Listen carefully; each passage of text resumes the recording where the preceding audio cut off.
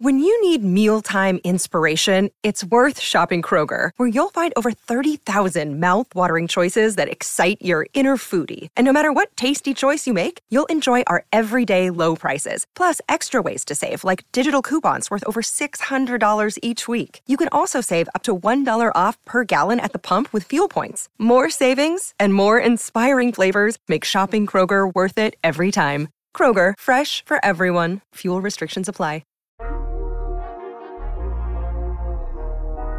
SB Nation and Underdog Dynasty present the Underdog Podcast.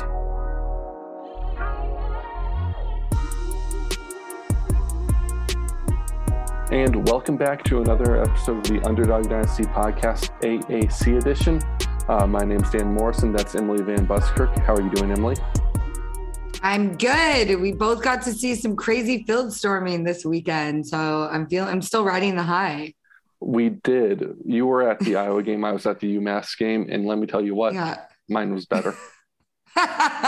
Yours definitely meant more to the program. I mean, obviously, it's a big win for Iowa, and they're very excited. But Iowa's going to lose in the Big Ten championship game anyways. It's fine. Oh, no. Yeah. Oh, no. Doesn't matter who they play.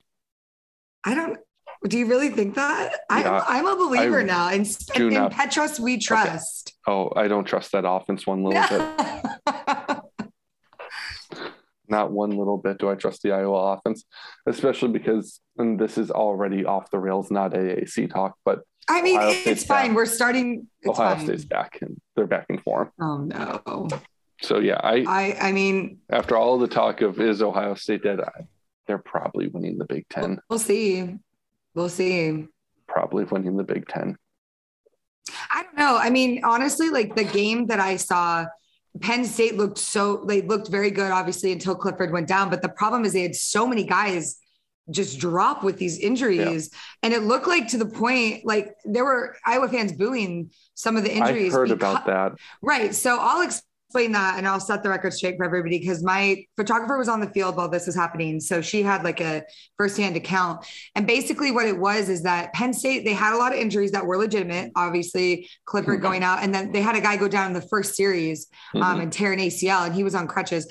But there were injuries that looked very sus. Okay. Guys that would go down at very opportune times to get a break. I'm not saying they were fake because I wasn't there, but everybody on the field felt like Penn State was acting a little bit, and that's why the booing was happening. All the doctors in the nosebleeds diagnosed them as fake cramps. And the people on the field, I'm saying the fans caught on and started booing, but people that were on the field were telling me it looked weird. Like they would just drop down for... So, especially when UCF had Heupel in and they went that lightning fast offense, teams would against them fake cramps all the time. Like it did it really bad in 2018 where like all the linemen were like looking at the sideline, then one was raised his hand and sat down. It was like on the goal line. It's just that's you're like, wow, be more obvious. It happens against like faster offenses or in big moments to like get a free timeout and catch a breath. It does. It shouldn't happen. Right. There's not really a way to police it because you can't say the kid's definitely faking it. You can't prove it. Yeah. And that's also why I don't like booing. And UCF fans have taken to booing a lot more injuries than they should in their own right.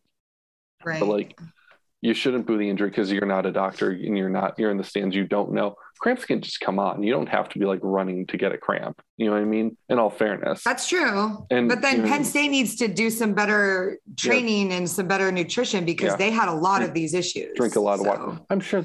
Yeah. Here's what I'll say. I'm sure they were probably faking some cramps. I didn't actually see the game, so I don't want to speak to it too much. That's fair. That gamesmanship does happen. I'm not naive to it. Yeah. I just don't believe you should boo injuries because you don't know. I agree. You don't know.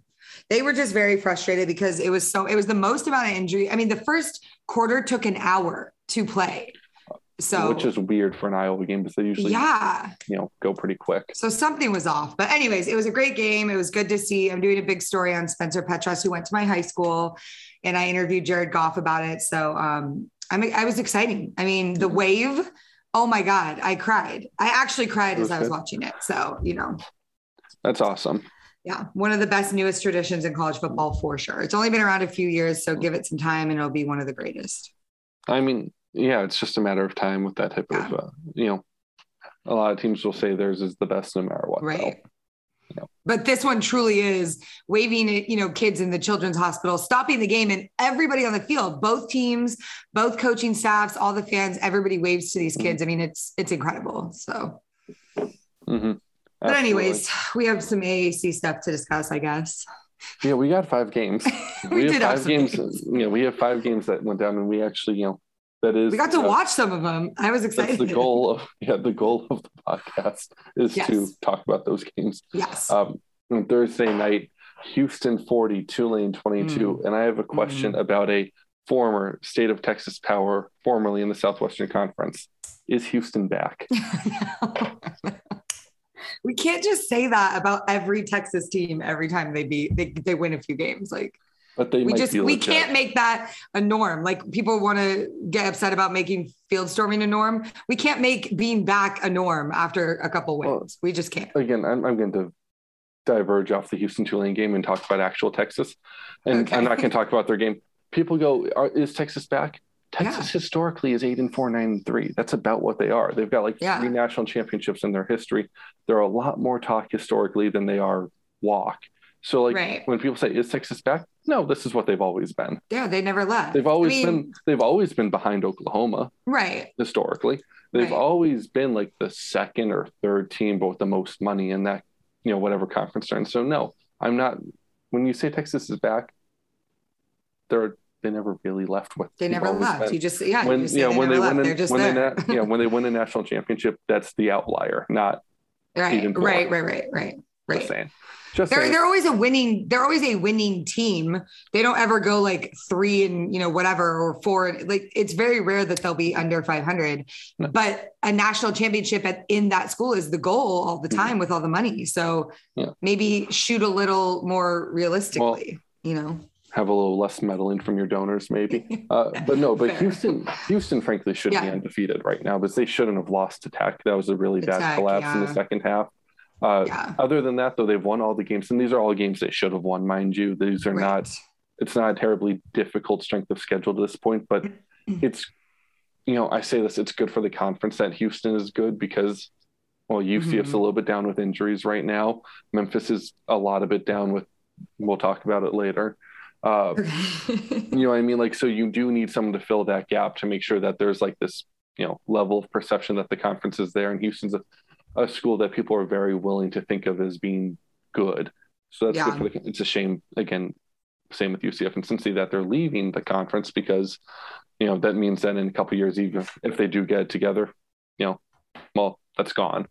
But for right now, I do think it's important that, there is a third team with SMU and Cincinnati that competes at that level this season. On the other hand, Tulane, they're not going to make a bowl this year. It's really rough. It's bad. It's bad. I cannot believe the thing that stood out to me, and I'm not going to keep having this conversation about Pratt because I know how I feel. I don't think he was that bad. He was sacked, and this isn't his fault, but he was sacked 8 times for a loss of 48 yards. Some of it's his fault, but some of it's his line. Yeah, when you get sacked 8 times, when you get sacked 8 times, it's usually a blend of the line's not blocking, but you're also not. But you're also not paying attention. You're not. Yeah, you're also not getting. Not to divulge into Notre Dame, but that's what's happened with Jack Cohn. Sometimes it's the offensive line. A lot of times he kind of runs into sacks. Pratt just tries.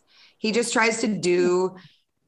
He tries to win every drive, and I'm just just complete passes, just move the ball down the field. And he's not doing it. It's very frustrating. Now, with that being said, I will give props for the Will Wallace 29-yard touchdown, just after halftime, where it looked like maybe we'd see a turn, but they made a slight push there. The real issue to me with Tulane is their defense. So this is not, I expect the defense to be pretty average. They're 127th in the country in scoring defense. There's 130 teams. Yeah. But on either side of them are Akron and UMass. They're allowing over 40 points a game.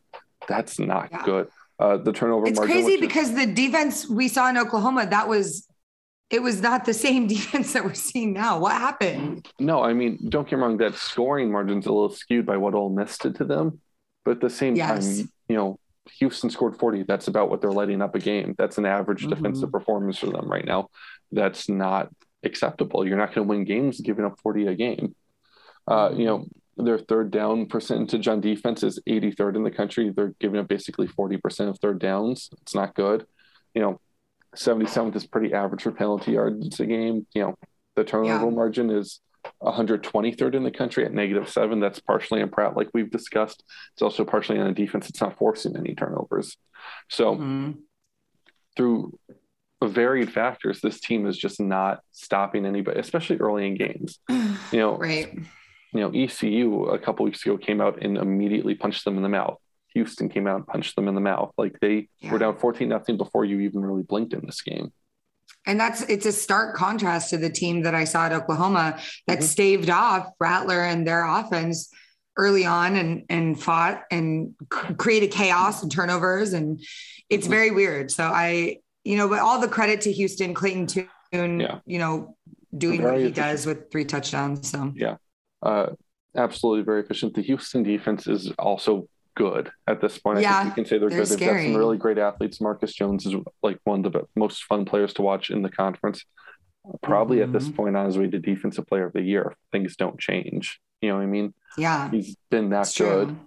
Logan Hall, defensive tackle for Houston, getting honor roll honors for the AAC. 5 tackles, 2 sacks, 3 tackles for a loss in the game against Tulane. So we mentioned how their offensive line got whipped. He was a part of that. Logan Hall was a big part of that. So it's right now. I think this was a good Houston team running into a struggling Tulane team. I don't think Tulane's as bad as the record. I don't think Houston's probably as good as their record, but we are where we are. So exactly, we are where we are. We're halfway through the season. That you can only say like you got to figure it out.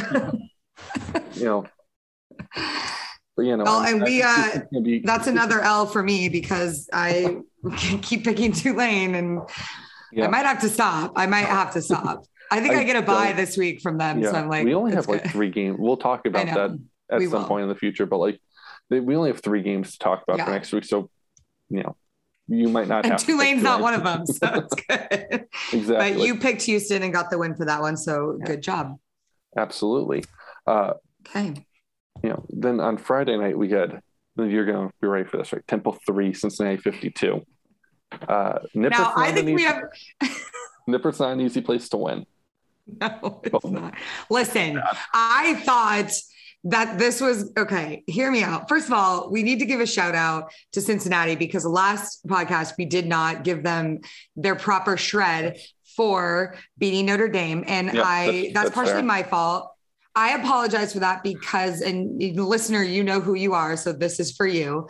When I saw that game against Notre Dame in person, I had some issue with the Cincinnati, basically their attitude. It rubbed me the wrong way, the way that they celebrated after every down. They were kind of like obnoxious in that regard. Now that personal side doesn't take away from their football. They play amazing football. Okay. We're going to give them all the props in the world. And this week they move up to number 3 where they deserve to be. Okay. They beat Temple. So I don't want this person who got mad at us for the last podcast to get mad at us this time, but it's Temple. So I don't know how much we're really going to give gold stars to a team for beating a team they're supposed to beat, right? Yeah, I mean, this was the game I planned on talking about the least this week. Again, going back to last week, that was the biggest regular season win in Cincinnati history. Huge. And like you said, we probably should have talked about that simple fact more.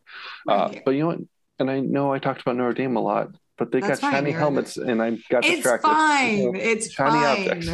But I will say this, a lot of Group of 5 teams that I spoke with last week, including 2 people from Coastal Carolina, did give props to Cincinnati for helping lift up Group of 5 and put them in the spotlight and make the committee pay attention, make it hard for them to leave them out of the conversation. So also, and I don't mean the same, but Coastal Carolina and Cincinnati should both be in New Year's Six Bowls. They're not going to both get there because that's just the way it's set, but they're both top 10 teams. They're both great. They're both great. Coastal Carolina has been pretty much an ESPN Plus to watch them game all year, and they're worth the subscription on their own because they really are that entertaining. This is not the Sunbelt podcast, but they are that good and fun to watch. This game itself, it was only 17-3 at the half. Cincinnati came out and really punched them in the mouth in the first 5 minutes of the second half, and Temple did not respond to it at all. Temple had to abandon the run, which is not a good thing to do against Cincinnati, where the strength of their team is, especially in defense, is that pass rush and secondary combination. And D'Wan Mathis was clearly overwhelmed in the second half. Yep. He just so much so that we saw another quarterback. Yep. Lynch came into the game. I almost said Jordan Lynch. That's actually his older brother, the old NIU quarterback. That's right. But Justin Lynch. Justin Lynch. An easy mistake to make. That's fine. Came into the game. It didn't matter who they played at quarterback at that point. It was far too late to make any real change to what was going on. And frankly, at that point they could have brought in, Tanner Mordecai, and they wouldn't have caught that. They wouldn't have caught. I was wondering who you were going to go. I was waiting to see who you're going to go with. I was trying to figure out who I wanted to go with. Yeah. I saw you. I was like, this is a big choice for you right now. Well, I decided to go for Mordecai because he puts up the massive. He's crazy. Numbers. Yeah, he's very impressive. But no, at that point, it wouldn't have meant anything. And it was just, I think what we saw was what we expected to. Though, was a team at the top of the conference versus a team that's rebuilding. Yep. We're going to use those phrase rebuilding, but it's the play term. And they did what they were supposed to. I will say this going forward, Cincinnati needs to figure out their kicking situation. Cole Smith, the secret kicker for Cincinnati, is 3 for 8 on the season. He missed another one against Temple. He missed 2 against Notre Dame. 3 for 8 on the year, 51% for his career. They could lose the game if he misses kicks like that, because if it comes down to a close one with SMU, say, and you miss a kick, that could be it.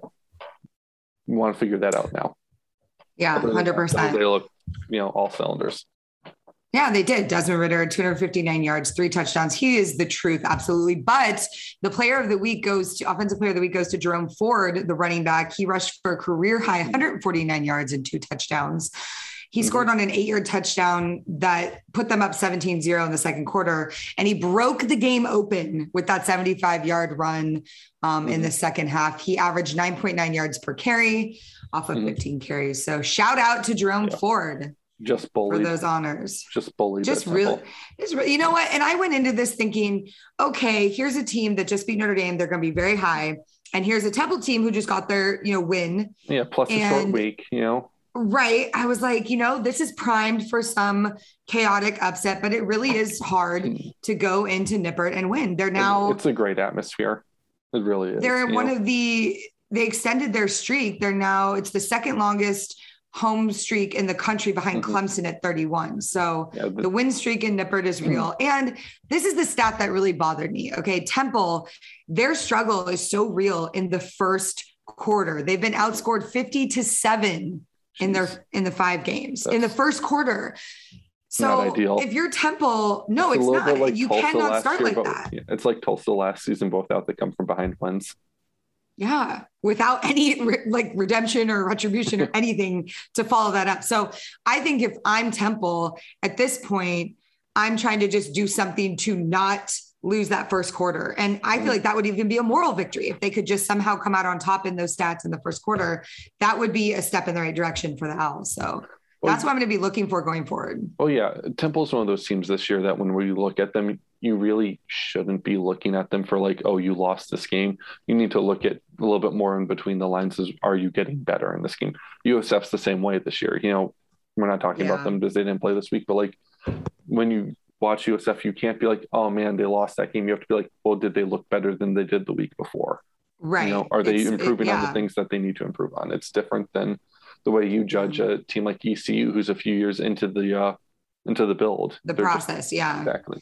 I know that. Well, I give a shout out to the freshman kicker for Temple, Rory Bell. He hit a career-long 55-yard field goal, the longest field goal by an Owls kicker since Don Bitterlick hit one from 56 against Akron in 1975.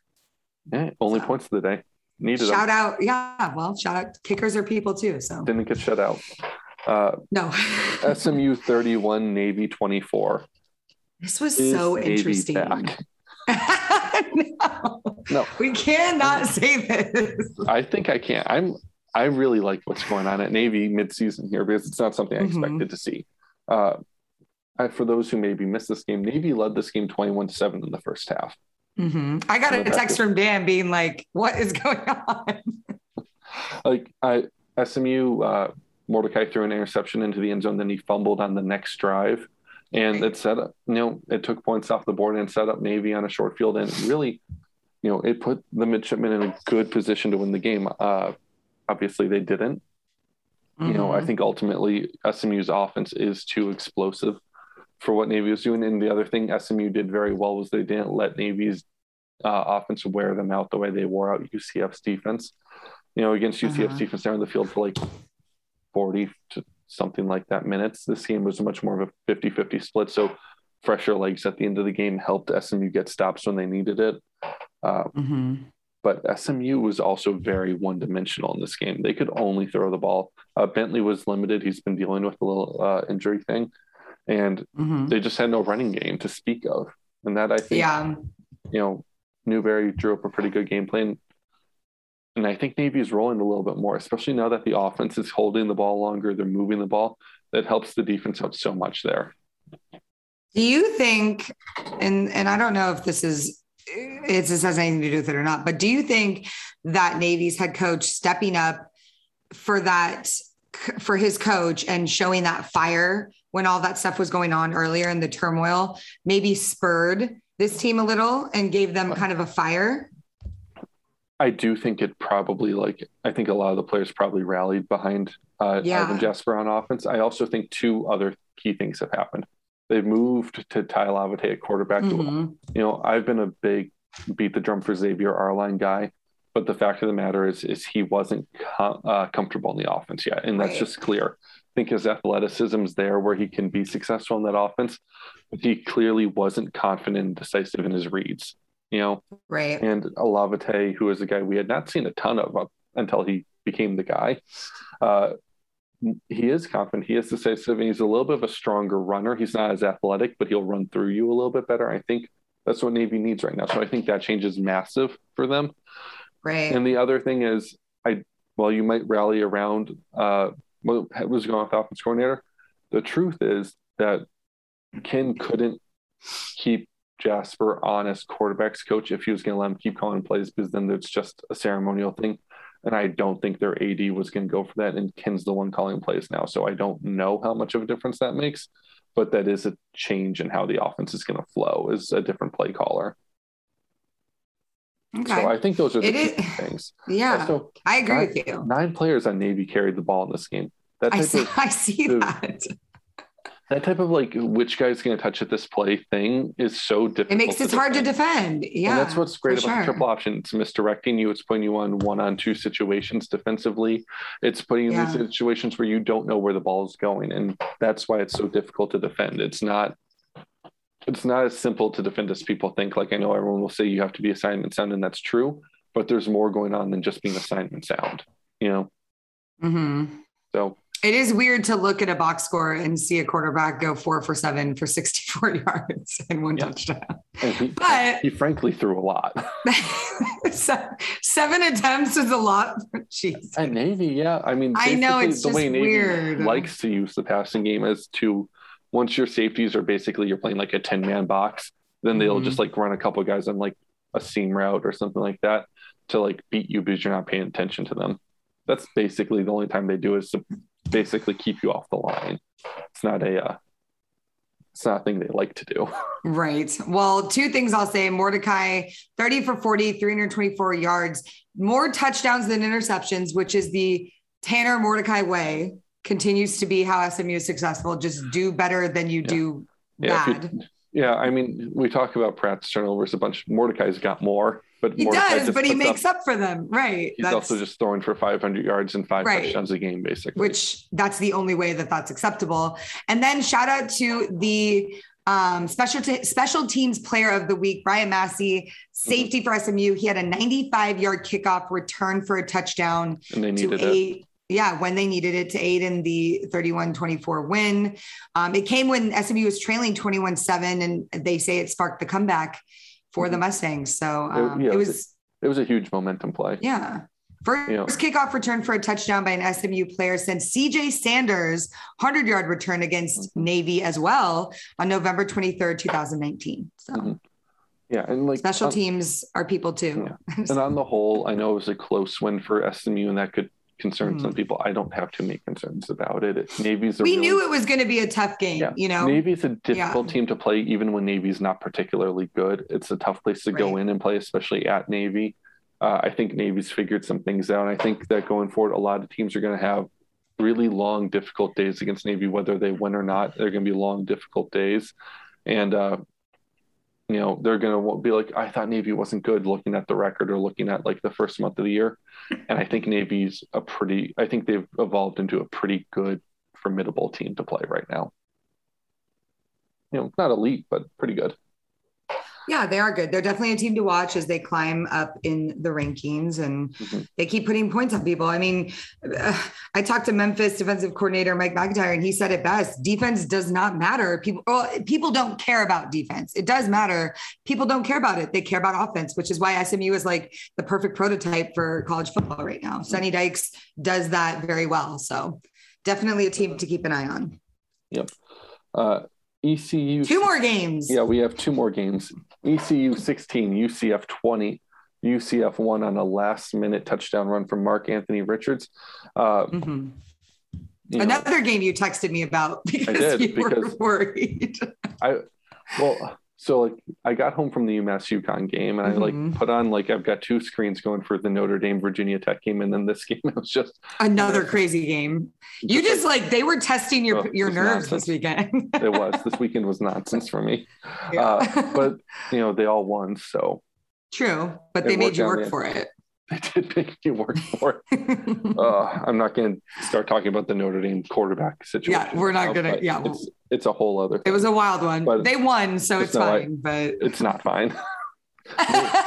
Notre Dame's got a bye week and they need it. That's all I'll say. At least they didn't lose. I really thought that they going into that they deserved to lose. They were the worst team, if we're being honest. I'm proud of East Carolina for putting up some fight here. ECU put up a really good game. Here's what I'll say really quickly, because it deserves to point out. ECU is a last second field goal and a 30 seconds left touchdown away from being 5-1 in the year. And a lot of people are going to say, well, you're 3-3, which first off is a lot better than a lot of people thought they'd be. Right. If we're being honest, but I really just want to point out, this is a couple of close losses away. If you flip the script, if ECU gets a goal line stop, if a kicker acts like a college kicker and slices the ball off to the right, from being one of the best teams in the conference, at least based on the record, I really think ECU is growing into be this very good, formidable team as long as Mike Houston's there. I love Mike Houston for this program. I mean, we said this in the beginning of the year. Yeah.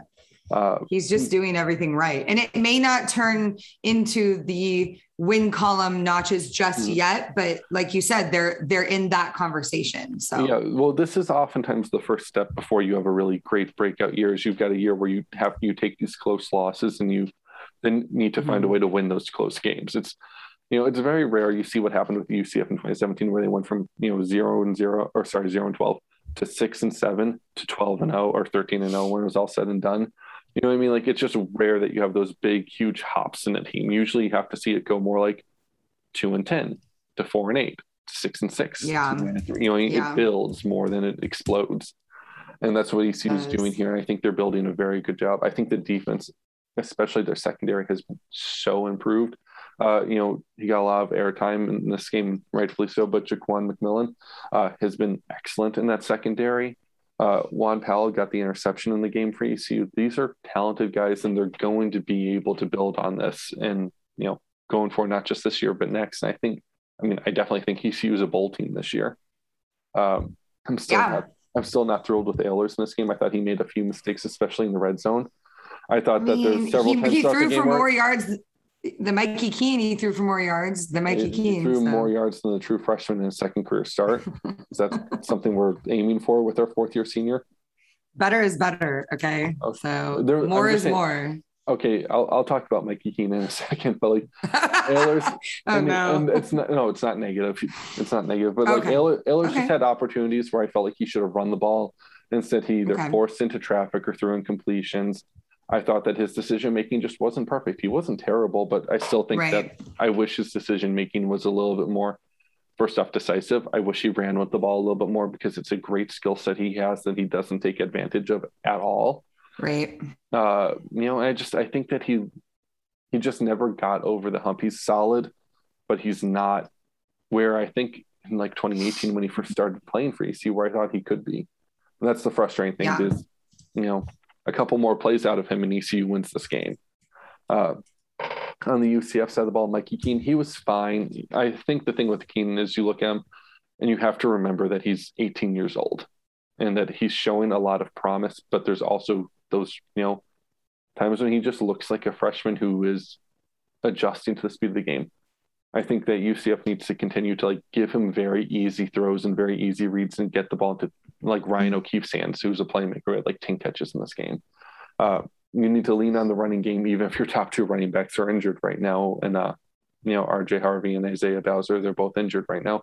You got to lean on, Mark Anthony Richards. You need to lean on Richardson. And you just need to do your best to score as many points as possible because the defense looked better. Another season-ending injury on the UCF defense, though. Kalia Davis, the best interior defensive lineman, he's done for the year. That's good. Not really. So the injuries are I hate to see it. Yeah, incredibly snake bit year for UCF injury-wise. I'm not going to say it's going to cost them anything major this year because I don't think they were going to beat Cincinnati anyways. You know what I mean? At full strength, I don't think they go into Nippert and win, but they're definitely not going to now with all these injuries. It's unfortunate, but I'll tell you what, it's going to be a learning experience for Mikey Keene. Yeah, absolutely. You speak about the defense. Well, UCF actually had Defensive Player of the Week honors for Tatum Bethune, who had a career high 17 tackles. Yeah, he was really a bright spot. He missed the Navy game with a concussion. Right. Well, he came back in a big way. He did. And a huge part of this game was that Keaton Mitchell for ECU had 222 yards against Tulane. UCF held him 65 yards. They did not give up those easy yards. They did not get blown back. First off, the way they did in the past 2 weeks against Louisville and Navy, and the way that ECU just did to Tulane. So that was a huge difference in this game, was how well the UCF defense played in run support. Yeah. Bethune had 11 solo stops. And he figured in the tackle on 24% of East Carolina's offensive play. So shout out Tatum Bethune for his all over the field play in the victory. Yeah. And at the end of I think turnovers were probably the biggest deciding factor in this. It was 3-1. ECU had 3 turnovers, a couple fumbles in the INT. UCF's only turnover was the Mikey Keene interception. We'll take it. Yeah, I mean, it was a very good game. I think ECU's not anyone to be messed with. I think UCF is still rich in athletes. Figuring it out. They're figuring it out. They're rich in athletes, but they do have a first-year coach, and which means first-year assistants on both sides of the ball, and they're injured like no one else is injured in this conference. Yeah. So I think those are two good teams who played a good low-scoring. Surprisingly enough, it was a low-scoring game. Right. Exactly. The next one and the last one we have to talk about was the opposite of that. Memphis, not a low scoring game. Memphis 29, Tulsa 35. And I'll tell you what, you can't blow a 3-score lead if you never have one. Facts. Those are big facts. I got to tell you that this was the ugliest uniform combination I've ever seen. I have that on my notes right here. It's uniforms, then in parentheses, yuck. I didn't want to tweet about it because I felt so bad. And I even hate saying this, but what was that? Okay. So I know that Tulsa did a throwback uniform. I just didn't care for it. Awful. I don't like the red and gold together. I think it looks weird. I thought it was SMU when I saw the game. I was like, oh, SMU's playing. But SMU doesn't wear gold. And I think there's a reason for it that we saw there. But then Memphis on the other side of it with their black and white uniforms, they look like there's something wrong with the TV. Like the coloration. The tiger stripe helmets. No, I thought it was a zebra stripe. I was like, what is this? Memphis's uniforms are usually really good too. Like the blue and white pop in a really nice way. And I don't know why they do it once or twice a year where they wear gray or black, and it doesn't make sense to me. It's like when Iowa State wears black for big games. It's ugly. It doesn't work. The black and white, I didn't mind. It was the helmets that really the zebra stripes threw me off. Both of them wore not good uniforms, and they also clashed a little bit with each other. Yes, it was unpleasant, displeasing to the eye to look at. But that aside, once you get over that, Yeah. But UCF ECU had a nice uniform game. That's what you should look like. They did. So, but other than the uniforms, there was some good football in this game. It was a fun game to watch. It really was. This was one of your options to watch into this game after Alabama lost A&M. So I think that's when a lot of people tuned into it. Yeah. And it was better than the Arizona UCLA game that was on. Obviously. Better than Arizona football. Yes. There you go. Which was leading UCLA at some point and people were freaking out, but it's fine. Everything's fine. It's fine. No, it's fine. Okay. I'll start. Memphis's running game went missing again. Oh no. And Tulsa's did not. Tulsa ran right through Memphis. And I think if we want to talk about what was the difference in the game, it's Tulsa won the line of scrimmage on both sides of the ball. And that's a huge factor. I think that's how Tulsa needs to win games going forward, is to be the more physical team in the trenches and just make it unpleasant to be playing against them. Try to run through you, because they're not athlete-wise. They don't compete with a team like Memphis. They don't. But if they can run through you and you can't do what you want to do at the line of scrimmage to them, a lot of that gets negated. And that's, I think, a huge part of what happened here. I do also want to say Seth Heniken from Memphis is flashing so much potential every week as a quarterback. He threw for over 400 yards, I want to say, in this game. But he also threw for 2 interceptions, and that's one of those things when you're a freshman is you need to avoid those mistakes. We just talked about Mikey Keene and how UCF needs to make it very simple for him right now because it's so fast for him. We've talked about how Michael Pratt, a sophomore, makes those mistakes and throws too many interceptions and fumbles too often. You can go down the line of young quarterbacks and it's the same story every time. You need to limit your turnovers. That's the biggest thing. It's great that you can be explosive like that, but if you give up the ball 3 times in a game, well, that's going to cost your team almost every time. And and it was a huge part of why they lost this game, was that he struggled with his turnovers. It also didn't help that Memphis missed 3 field goals, by the way. That doesn't help when you lose by my count 6. So Calvin Austin 200 yards. So that still works. Believe it or not, the best receiver in the conference is still the best receiver in the conference. He earned him honor roll, AAC honor roll honors. I'm surprised that only got him honor roll, to be honest. I know. Well, if you could only pick one offensive player of the week, it was Jerome Ford, obviously. So he gets in the honor roll. But Tulsa getting 2 players in the honor roll mentions. Running back Shamari Brooks, 126 yards, 2 touchdowns. Yep. And Justin Wright, linebacker, career high 14 tackles and a sack. Yeah, massive day for both of them. Also, Anthony Watkins, the other running back one of the other running backs that Tulsa has, 68 yards and touchdown. He went beast mode on one of his touchdowns, his touchdown run. It was like a 45-ish yard touchdown. I think like the 44-yard run at and it was like 38 yards right after first contact for like 6 or 7 broken tackles. He was dragging Memphis defenders. It was incredible. If you haven't seen it, you should definitely go look up the highlights. I tweeted it out on my Twitter account, the video of it. Check it out. Probably buried by nonsense you don't care about by now, but that's all good. I'll go retweet it right now. I'm gonna go retweet it. So it's not buried. Yes, and it's because it's worth seeing. It's very, very impressive. Yeah, here's something I'll tell you. Memphis had 200 more yards of total offense than Tulsa. Just by, I think, 197 technically.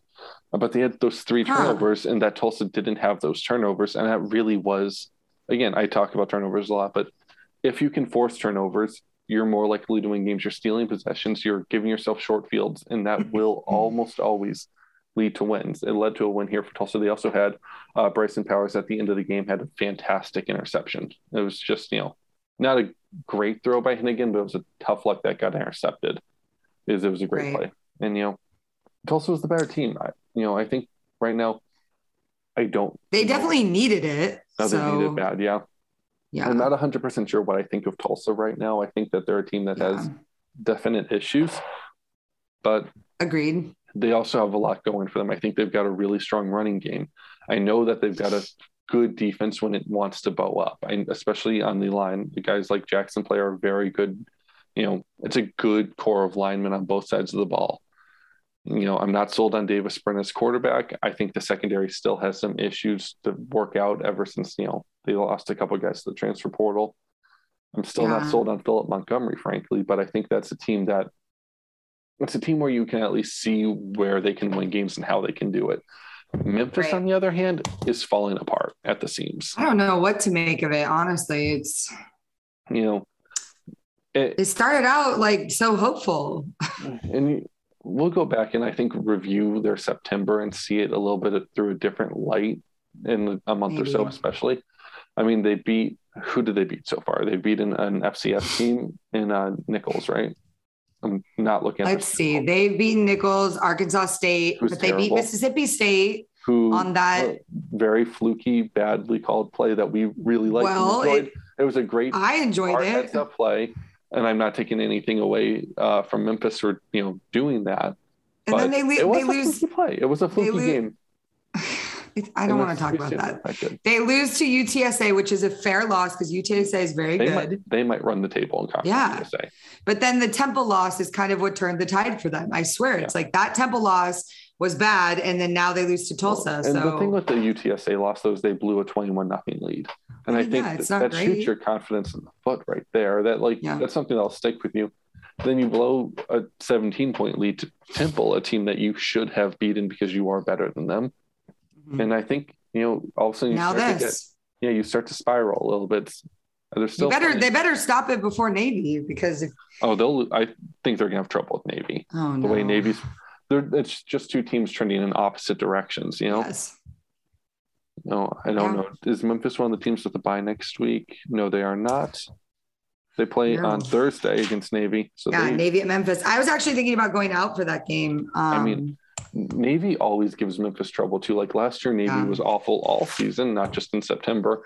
And it was like a 10-7 game. Memphis couldn't get their offense going at all. Years past, Navy's beaten Memphis and given them really close games. And so we'll do a preview show soon. This isn't what that is though.